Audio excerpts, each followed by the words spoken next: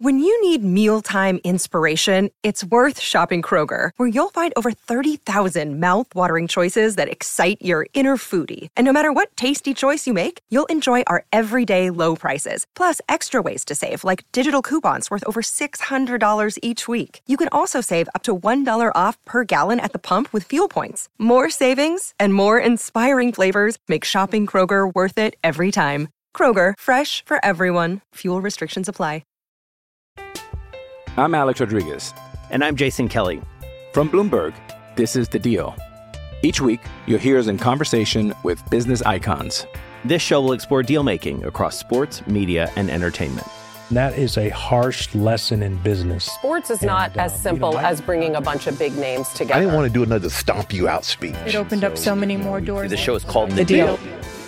Listen to The Deal. Listen to The Deal on Spotify.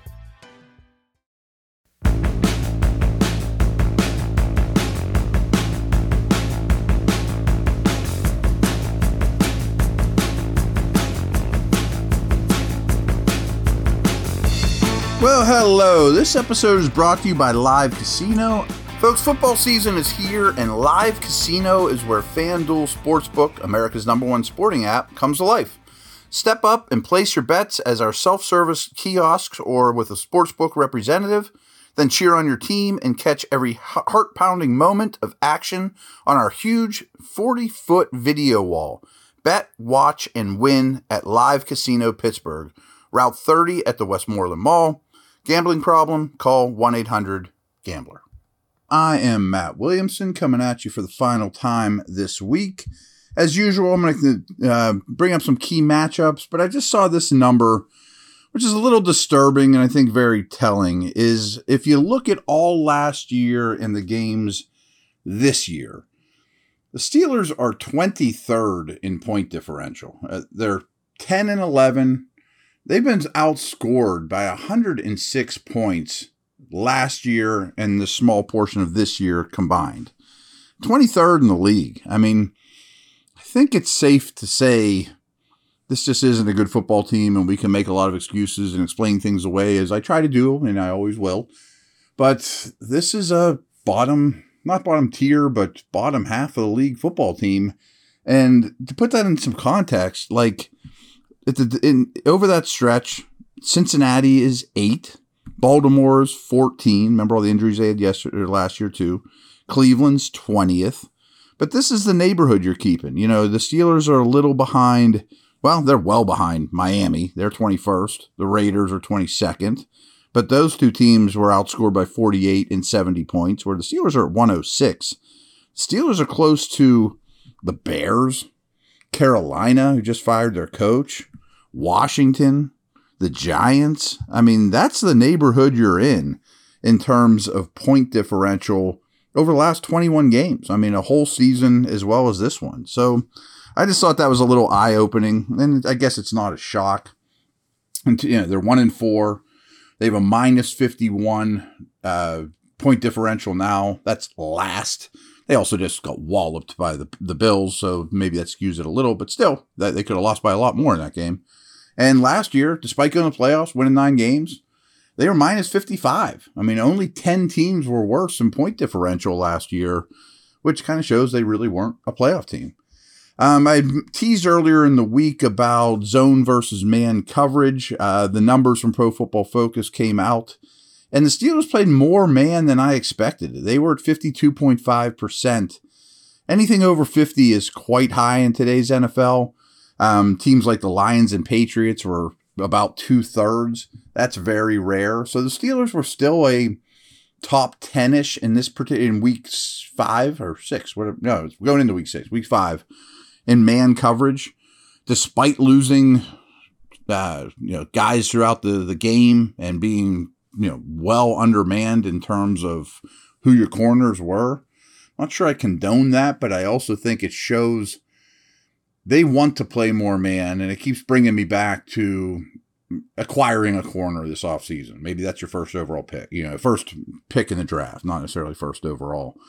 And on the flip side, the Bills played 22% man. I mean, a very, very small amount. Only the Vikings and Rams for the season are playing less man than Buffalo. And when you look at the Steelers, what they're facing, they're kind of middle of the road. They're getting 32% of man coverage.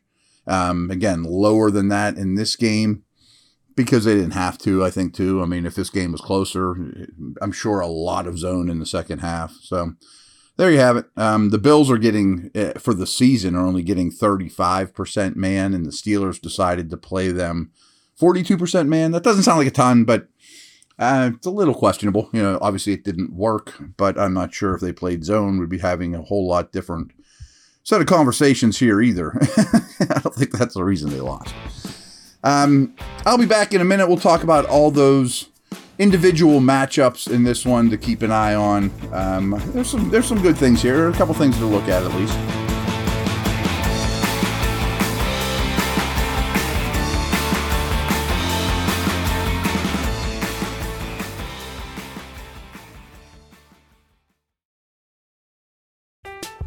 I'm Alex Rodriguez. And I'm Jason Kelly. From Bloomberg, this is The Deal. Each week, you'll hear us in conversation with business icons. This show will explore deal-making across sports, media, and entertainment. That is a harsh lesson in business. Sports is not as simple as bringing a bunch of big names together. I didn't want to do another stomp you out speech. It opened up so many more doors. The show is called The Deal. Listen to The Deal. Listen to The Deal on Spotify.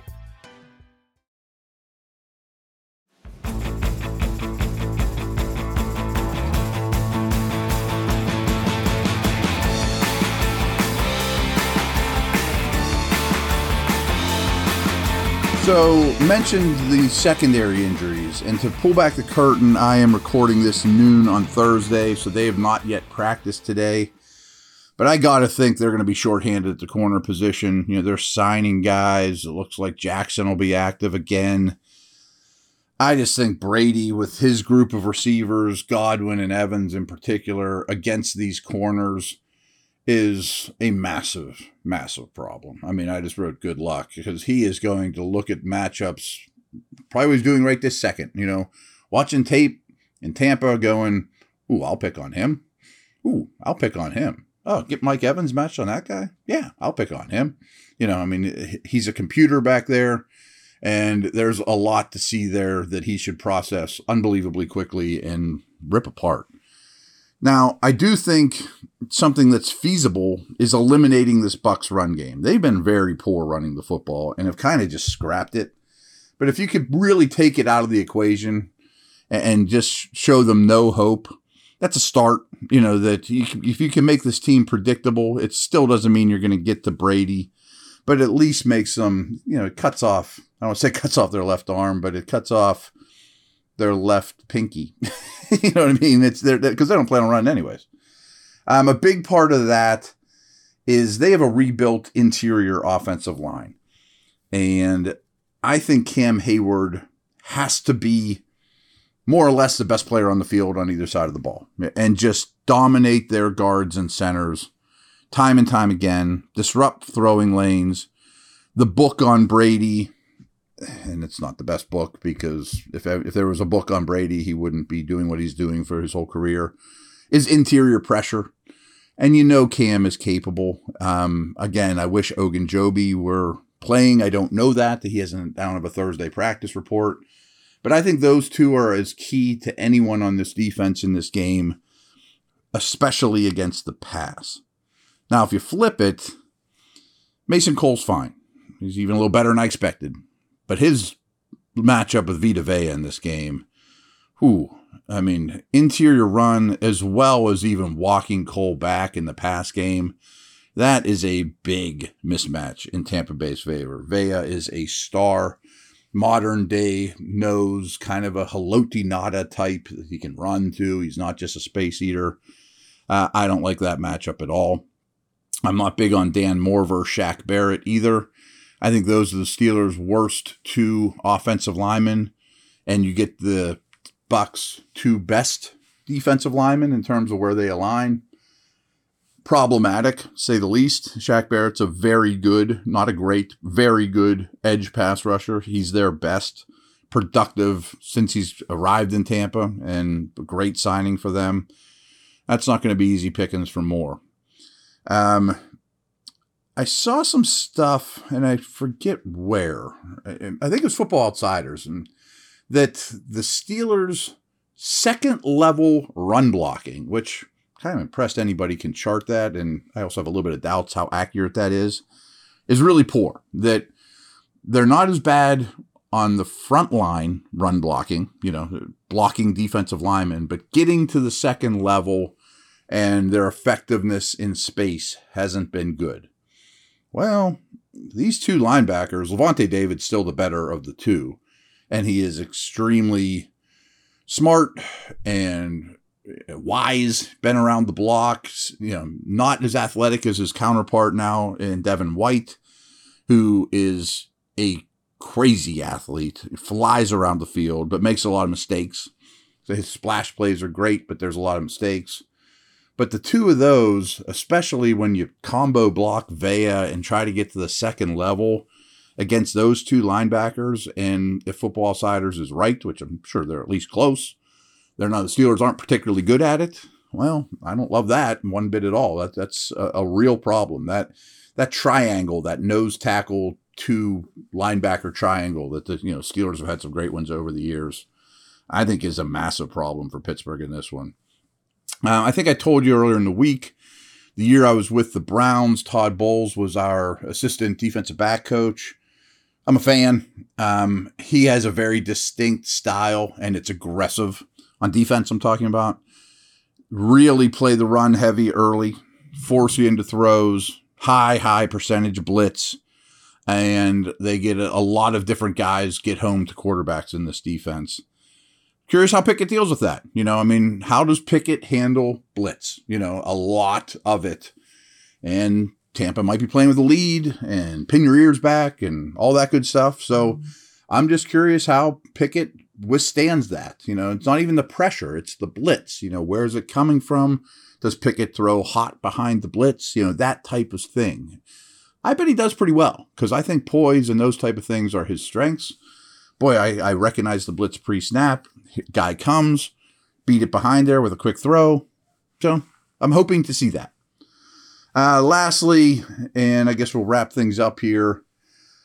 I don't talk fantasy with you guys much, but I'm just curious, and I don't really even have this problem, but is Najee Harris even startable in fantasy in this game? Is he a top 24 running back? I lean towards right on the edge. I don't do fantasy ranks week to week, and frankly, I should have peeked at a couple of the ones I like best. Evan Silva's are one, or a couple different sites out there.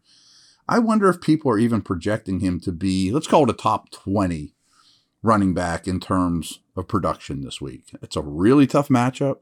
He's looked poor. I've mentioned all the matchups in their favor, that interior triangle. I think he's going to run 15 times for 70 yards, catch 2 short passes, and it's about it. It's sad's not the right word, but disheartening, that's where we're at right now. You would have hoped that when you drafted him, and it's not all him, that in October of his second year with a rookie quarterback, the game plan would be get Najee 30 touches, make life easy on Pickett, keep the game close. He'll create some stuff. I don't think they have that club in their bag right now. I'm not saying it never will come back, but I don't think that club is in their bag right now. All right, everyone, enjoy your weekend. I will be back Sunday night recapping Bucs Steelers. All righty, see you.